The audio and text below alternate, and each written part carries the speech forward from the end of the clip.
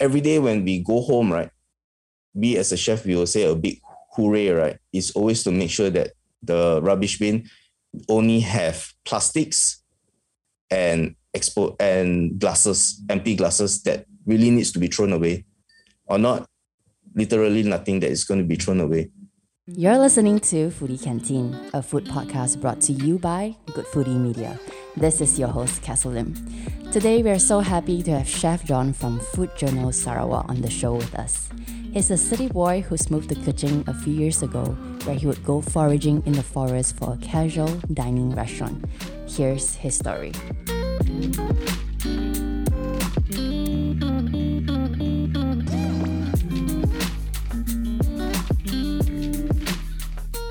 Hi, Chef John. Welcome to the show.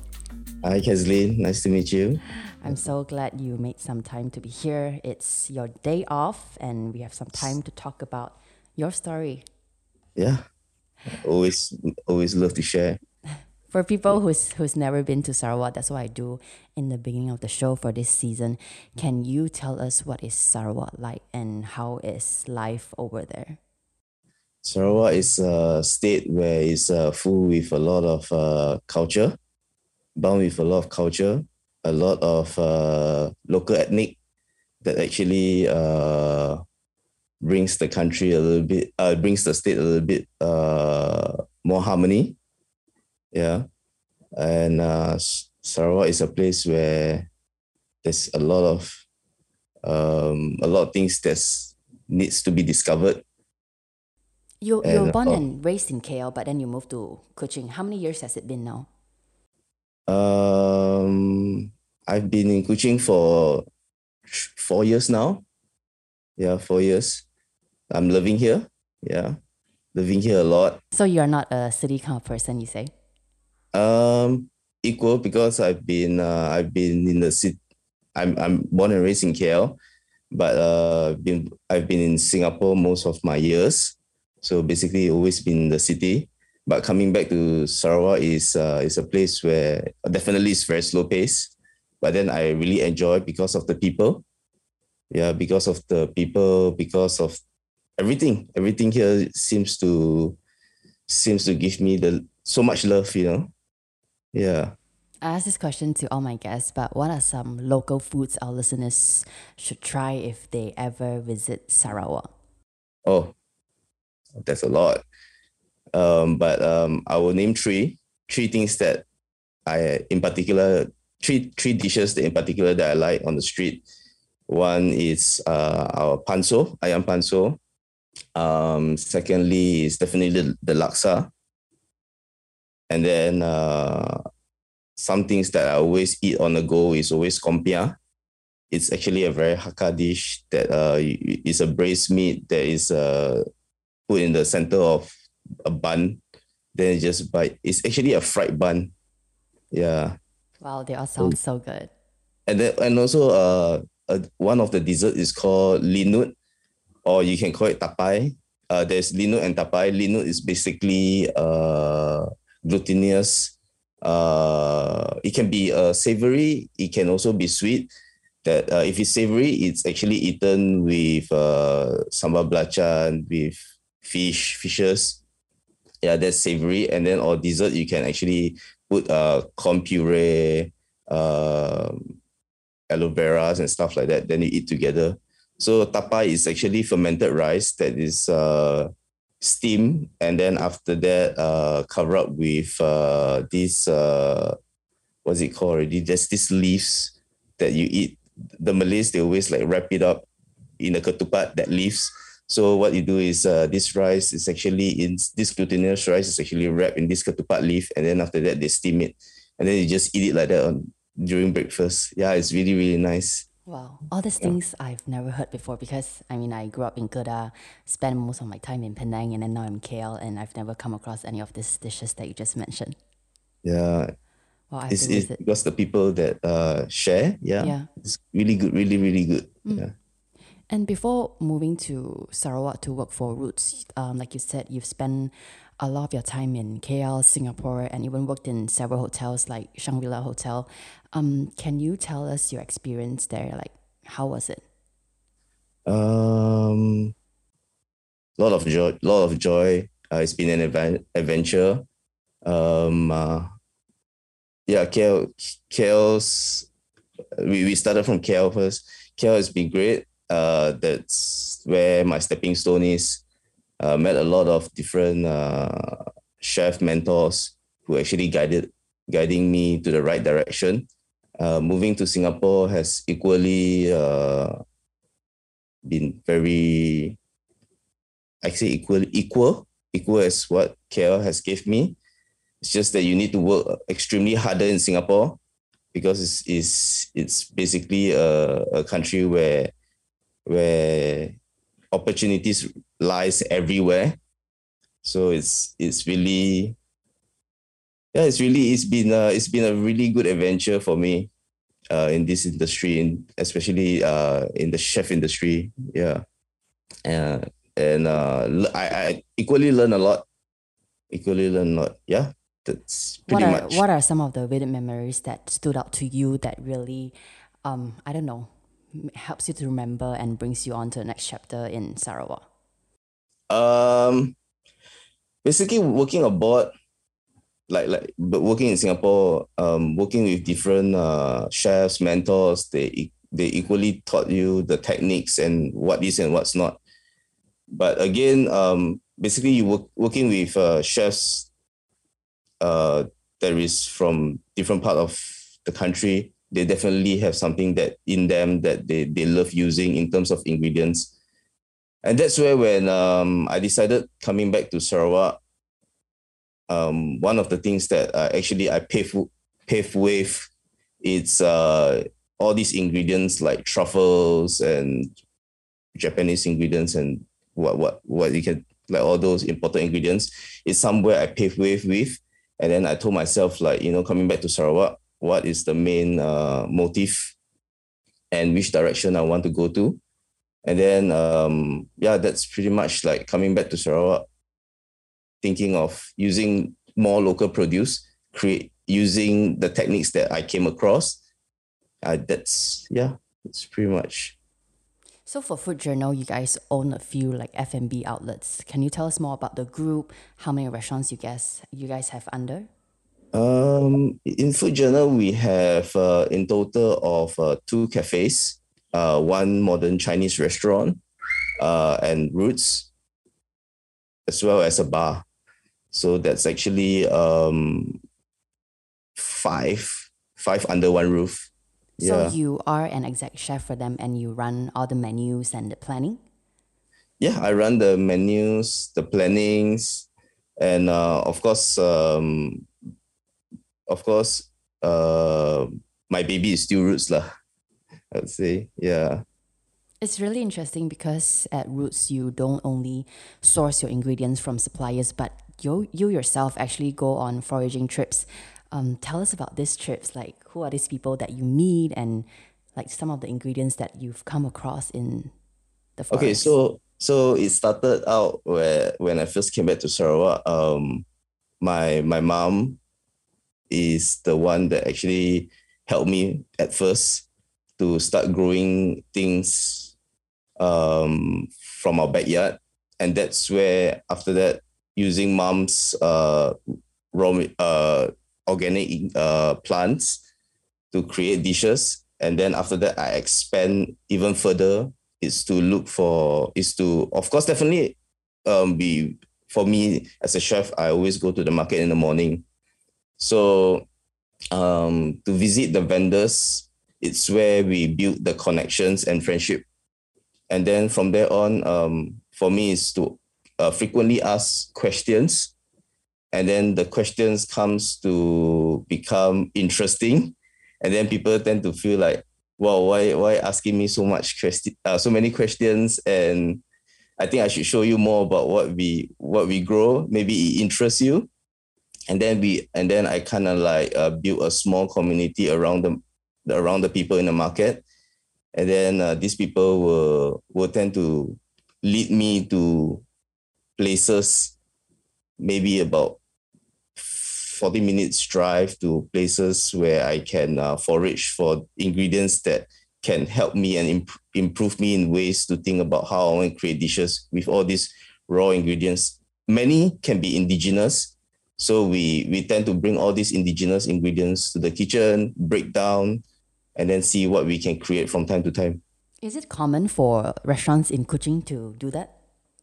Um, there isn't many, but again, that's where I felt like you need to, because Sarawak has so rich in terms of ingredients. So I believe that a lot of locals here, they also like to use that local ingredients to bring up flavors. So for us is we go even further. We want to take the risk, go even further and try to do whatever we could.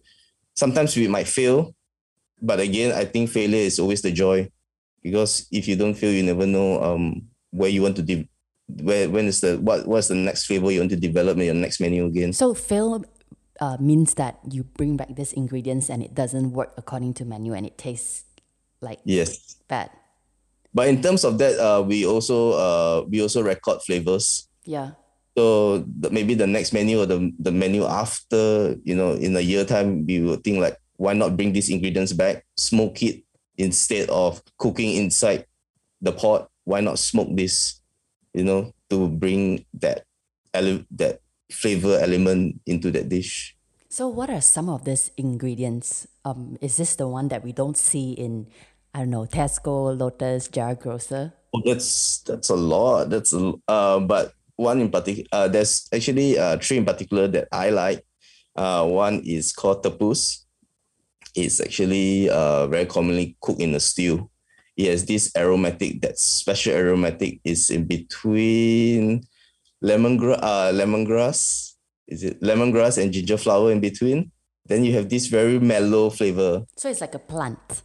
Yes, it's a plant. It's actually like a root. Yeah. So if you say this is like indigenous ingredients, who named them? The local people. Yes. Right. So they just name it and then you call it from then on. Yes. And then there's this sour brinjal. It's round and yellow. And this is also cooked inside your soup. That actually bring out sour flavor. So instead of using your asam jawa or your limau nipis, you can consume raw vegetables that is equivalent as sour and fruity in the soup. Yeah, so in local here, they always like to use this terong asam to make into soup with anchovies, with a bit of aromatic vegetables, and then voila, that's where you get your good bowl of sour, savory soup. Yeah. So there's this vegetable that can be related to an avocado. So it's called engkalak. So it's very versatile, very pure flavor. It's just as close as an avocado in terms of fats. Yeah. So what I do with engkalak, it's either I make into a puree, or you can always replicate into something like guacamole kind of thing. Yeah. So these are the three vegetables that I would say that I love working with. Tell me about the local villagers that you meet. So they're just open to showing you around and walking into their garden or farm where they plant these things and they name these ingredients themselves. Like they're very open to welcoming you. Of course, at first people will be very, very, very, very scared. Who is this boy? Keep coming asking questions like most every week, every 3 or 4 times. People out of curiosity, people were like, "Wow, why this boy? Keep asking questions." But again, there's this thing like if you don't try asking, you will never get that information that but you you need. also met them because the people at the market brought you to these people. No. I'm random. I'm So a you're random just driving person. away from Kuching and then you just... So what I do is I met these people in the market first, and then I tell them, bring me to your kampong. Bring me to your kampong. It's maybe you have something that I need. So they say, okay, we trust you. We set a schedule. Let's go. So I'm like, okay, I'll go with you. just bring me there, show me around. Yeah. So all the excitement comes after that. So, what do they call this group of people? They are all ethnic culture people. So there's a lot of culture. There's plenty of culture in Sarawak. Yeah. Different ethnic. So basically, this group of people, that I know, they are the Bidayu people, and some of them are the Ibans. So yeah, these people just bring me to their backyard and then show me around, and then after that, before I drive back, they'll cook me a dinner, and that's where they equally inspired me in flavors as well. And then every once in a while, for my day off, I will actually spend my time in local places, eat, and also gain inspiration from there as well. So I'm really much of a person who look into local delights. Yeah. And that's where all these flavor memories come together. And that's where, when I go to the kitchen, I can actually recall what I had in terms of flavor.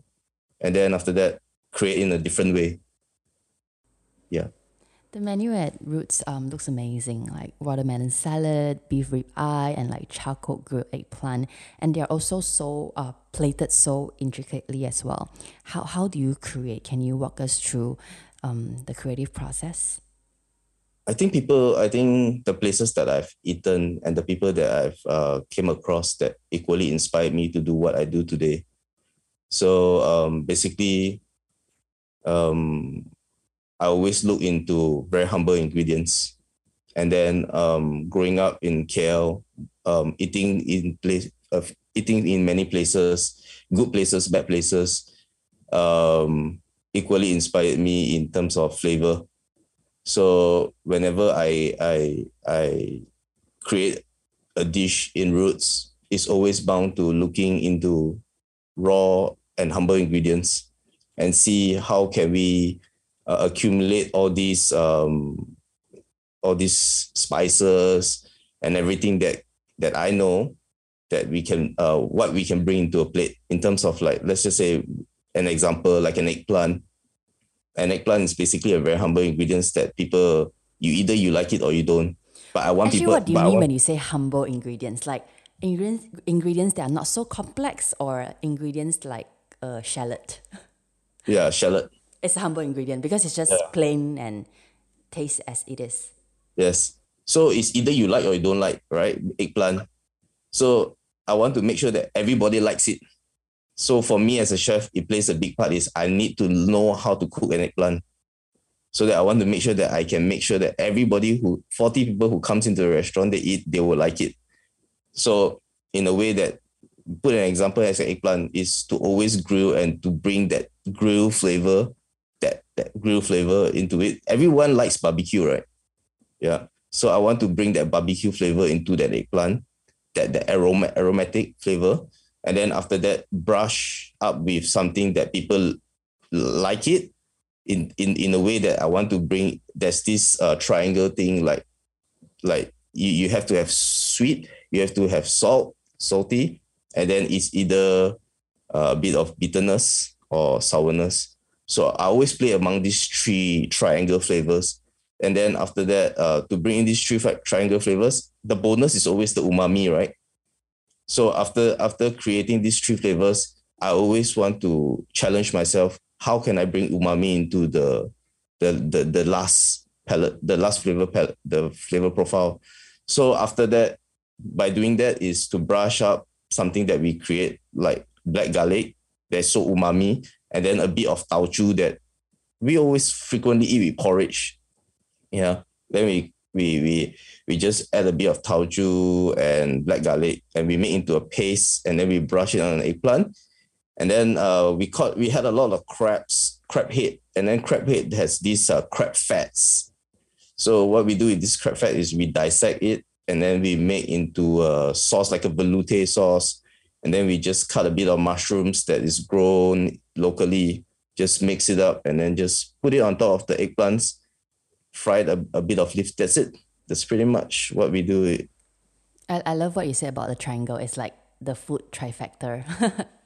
And it's funny you mentioned eggplant because when I was younger, I hated eating eggplant. Like my dad That would you see? force me Yeah. to eat because we go to this chucha and then they just fry it with like what the black beans or something, and then it's so soft and soggy. And then Yeah. I think as kids you just don't like anything that's like it's like saliva-ish. And then I think 3 years ago I went out to chucha again with my friends. And then my friend is like, hey, we have to order this eggplant dish. I'm like, no, I hate eggplant. He's like, no, you have to try this really good. They fry it. And then I had it and wow, it just changed my perspective of eggplant. And now I even eat the soggy Yeah, you eggplant. see? It's so delicious. 真的. Yeah, I can relate to that because I grown up hating eggplants as well, you know. But after a few years, you know, having family reunions, you know, back in KL, you know, mom ordered eggplants. I came to like, hey, something that I like, you know? Yeah, so I can relate to that. Yeah. Yeah, and I think this is the what a chef does as well. I was just speaking to this chef as well from Ipoh, and he talks about how nowadays people just stir fry everything with oyster sauce, and there's no longer creativity or respect for these ingredients. And it is your chef's job to be creative and then see what you can do about it, other than just frying it the way everyone has been doing it. Yeah. So yeah, again, when we talk about roots, right? Definitely I have a few staff that is under me, working with me, and then definitely some people may not like eggplants as well. So I told them again, you know, why not we create something that everybody likes it, and then of course creating a menu in roots is not just me. I think every one of the staff play a big part that brings together what it is, you know. So I'm always very open to my staff to say, you know, let's let me create a dish and then you tell me what is not good and how can we improve from here. And I'm really, really open to that. And then when things is not, that's why I always whenever we cook a sauce, we cook anything in the restaurant, everybody has to come and try it. Yeah, so that's something that if everybody puts their hand up and agree that the thing is good, then we will go with it. Yeah. So yeah, that's pretty much. Let's talk a bit about paella, which I saw on your menu, and I love it. I used to visit Washington D.C. in the States, and there's this Spanish restaurant that serves really really good paella. But coming back in Malaysia, I cannot find good ones. It's either too oily or there's no burnt crust at the end of the. And there's something called like the sokarat, is it? Yeah. So like, tell us about the dish. Like, how do you guys create this? I know it's one of the signature at Roots. Walk us through the creation of this menu. This dish is actually was actually a dish that is from the last restaurant that I actually worked in Singapore is Ola. So it's a dish from I would say my mentor Daniel Chavez, and he created this dish that struck my mind that why I want to work in his restaurant. And somewhere along the way that, you know, I learned when I was working in this restaurant, that's where, well, I was so lucky that I was actually standing in the Paella station. I was positioned in the Paella station, you know. So when I was cooking it at the time, there is this I have this excitement to cook this paella every time that I have an order.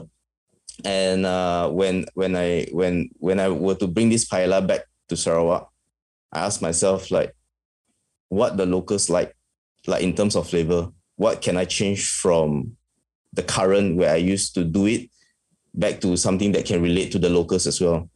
So again, cooking a paella is always with full respect, because some things that you don't play around in terms of, because it's something that is carried on for many years in Spain, right?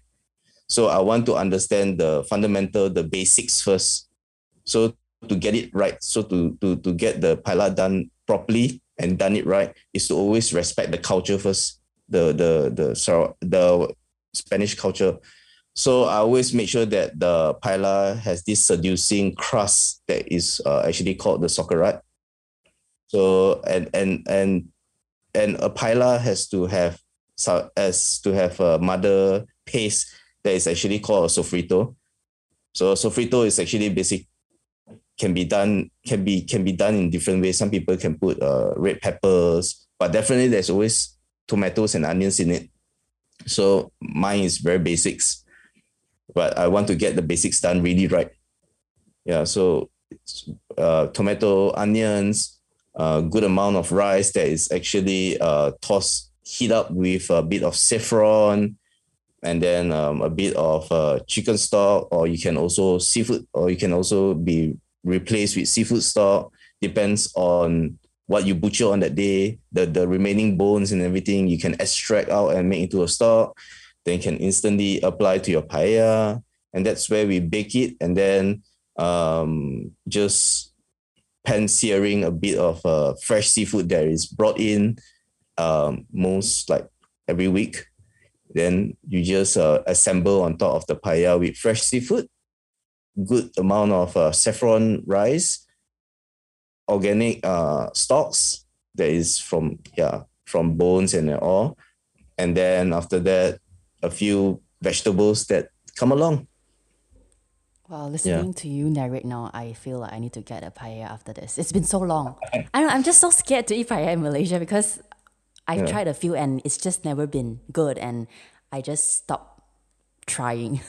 Yeah, but yeah, it's something that I'm always very fascinated about cooking, like in my cooking. So to me, it's always to understand the basics. So my when I was a cook, I always frequently ask chef a lot of questions in terms, and I read a lot as well.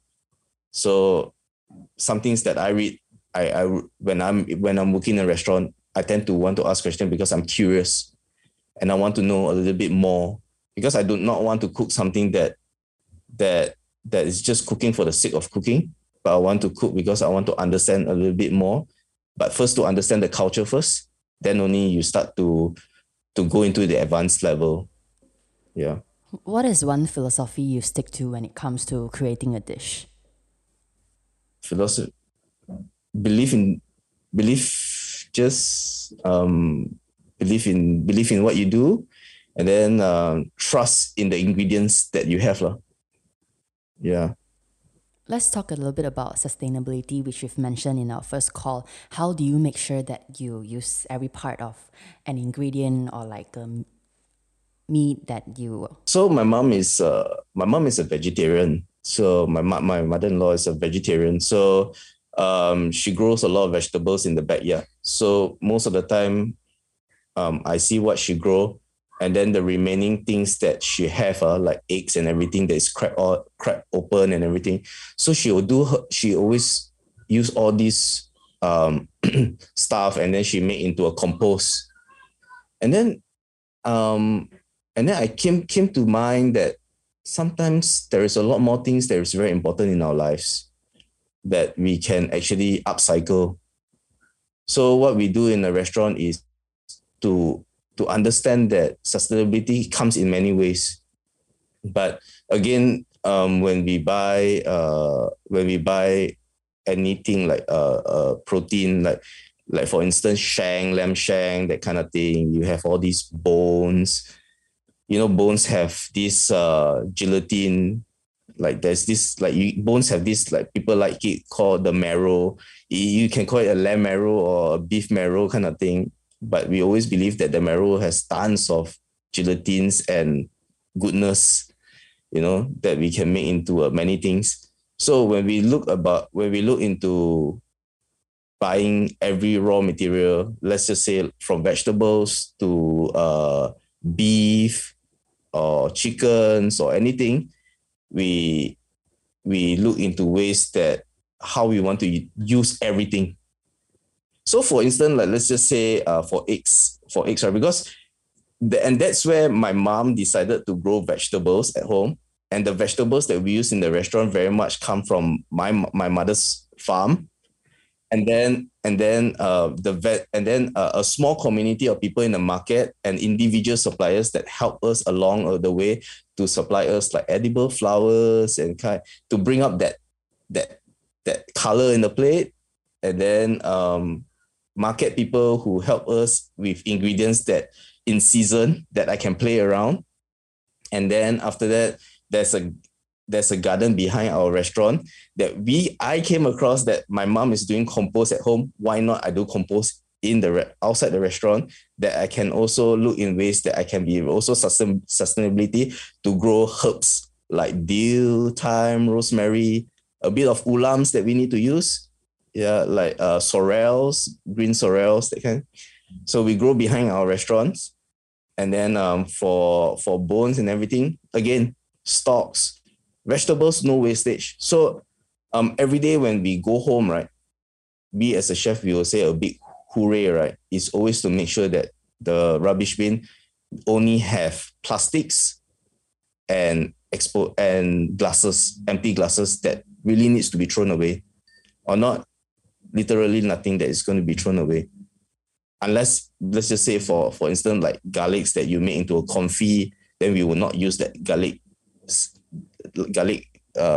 leaves again. But other than that, we pretty much use everything in the restaurant that we buy. And you call that a successful day? Yes, it is. Yeah, it is. So there's a lot going in the restaurant that sometimes I think 8 hours of our time is really not enough. That we really work extra for it. I mean, hearing you talk right now, I can really hear your passion, and you're so proud to be a chef. In Malaysia, I've read Anthony Bourdain, David Chang.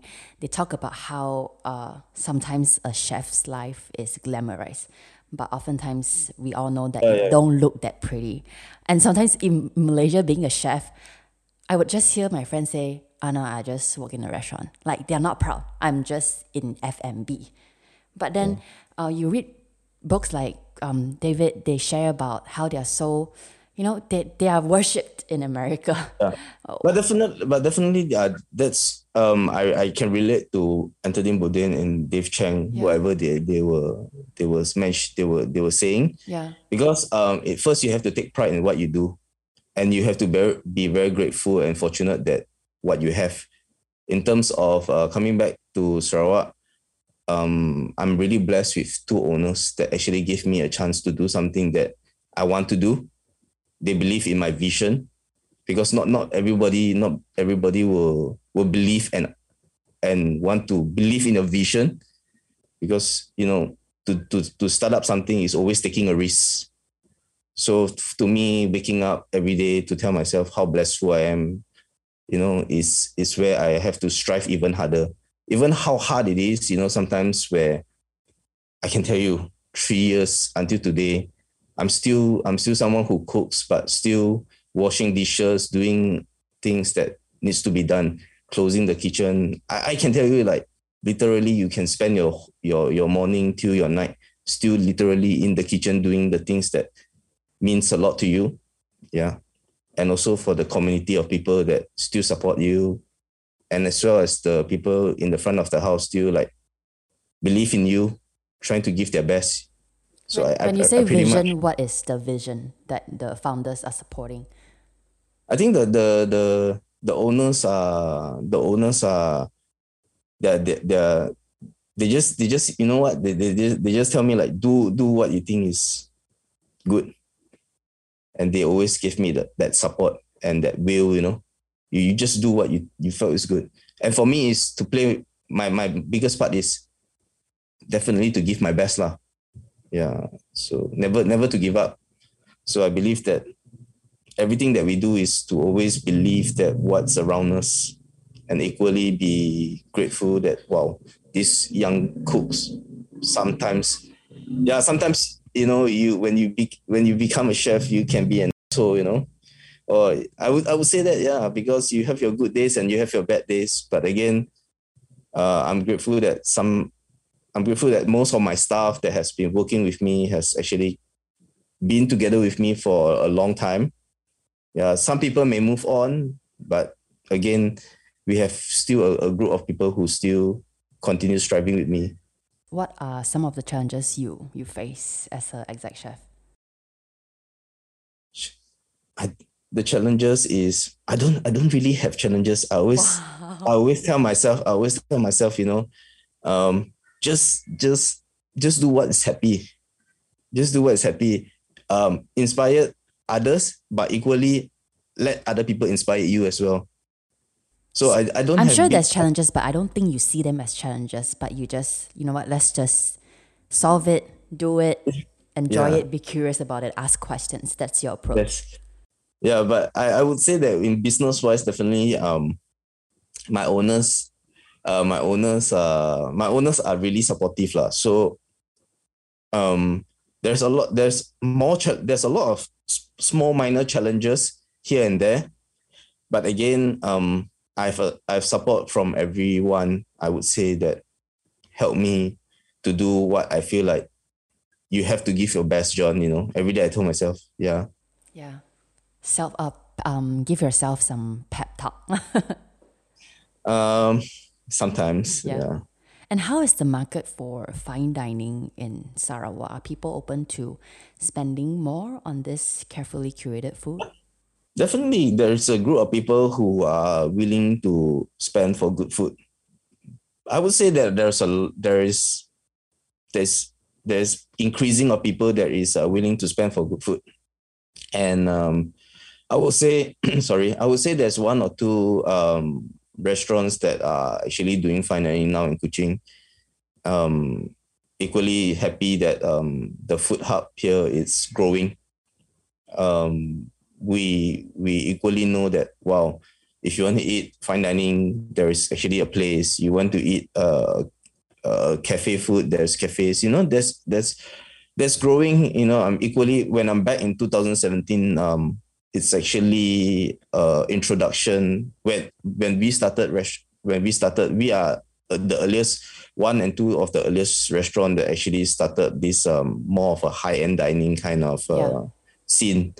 So back until today, 2022, the food hub has grown so much. But again, we are equally happy. I'm equally so happy about, wow, Sarawak has so much to offer. People see that, wow, when you want to eat all kinds of different kind of food, like you want to eat your malak hoko, you have a good one. You want to eat street food, you have a good one. Now it's like everywhere along the street can have good food ready. Yeah. Wow, I'm so happy to hear. Final two questions. What skills do you think are most important when it comes to becoming a chef? I think you going into a kitchen, more importantly, is to master up your knife skills. You have to be very approachable.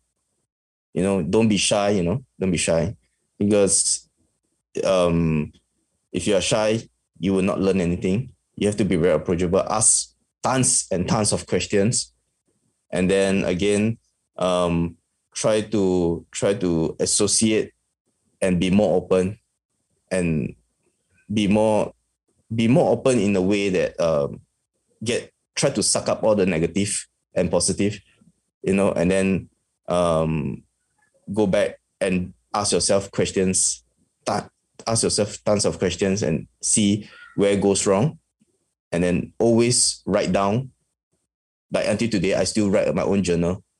I still write my own journal, whether my handwriting sucks, but again, whatever I do, I always write a lot.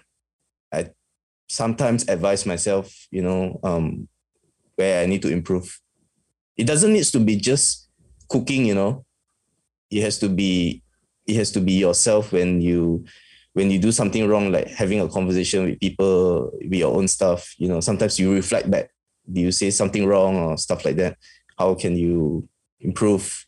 Next conversation. So yeah, that's pretty much, I think, kitchen life. Always have a journal.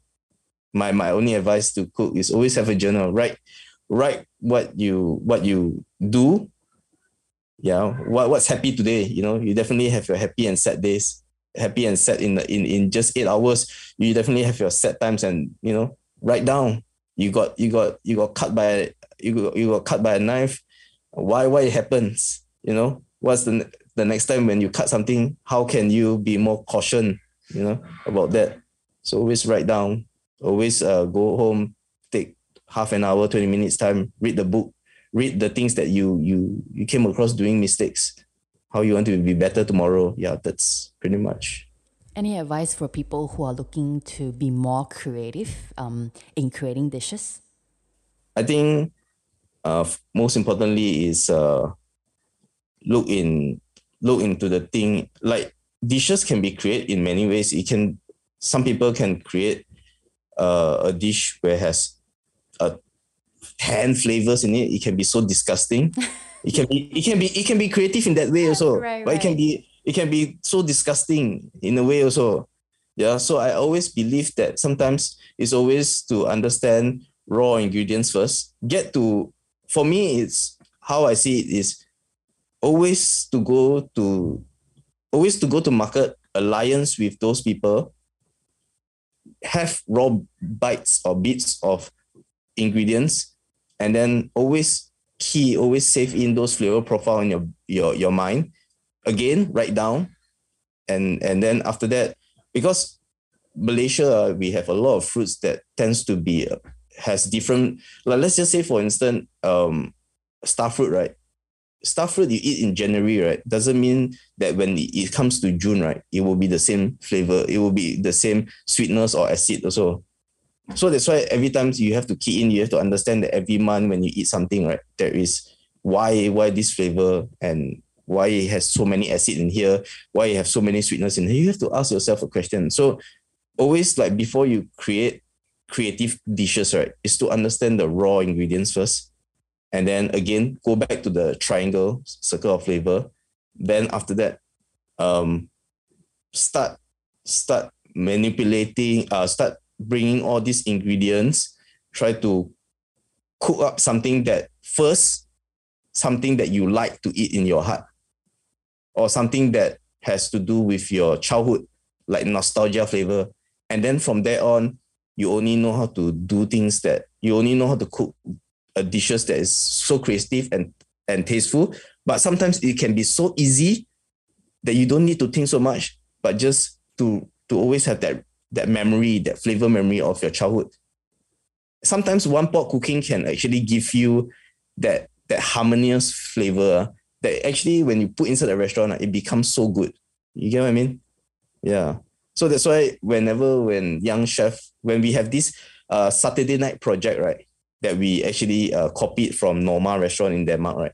It's where individual chefs will cook something, and I will cut all these raw herbs, fruits, everything. I assemble in an insert, like a square insert. I say, you know what? I'll pick you, and then today you really have nothing much to do. I want you to create a dishes. And I told them that sometimes one of your cook can suddenly cook one pot of, I don't know, it can be a porridge with chicken or down ubi, that kind of thing. But it can be so tasteful. It's because the amount of time that he actually cooked the chicken inside the congee, the porridge, that brings up that pure savory flavor. And then it gives you a bit of vegetables to bite in, and then a bit of vegetables, like salted vegetables in it, that can be so equally complex, but again, so tasteful. Yeah. So I think creative dishes is all about understanding the basics, or discover the local the raw material ingredients first. Then only you decided that nostalgia flavor, raw material, becomes your good food and creative flavors lah. Chef John, Am I saying it right? No, it's so good. I just want to thank you for sharing your perspective. You are very, very passionate when it comes to ingredients and really putting your heart into cooking. I really like also what you said about challenges, the way you view challenges.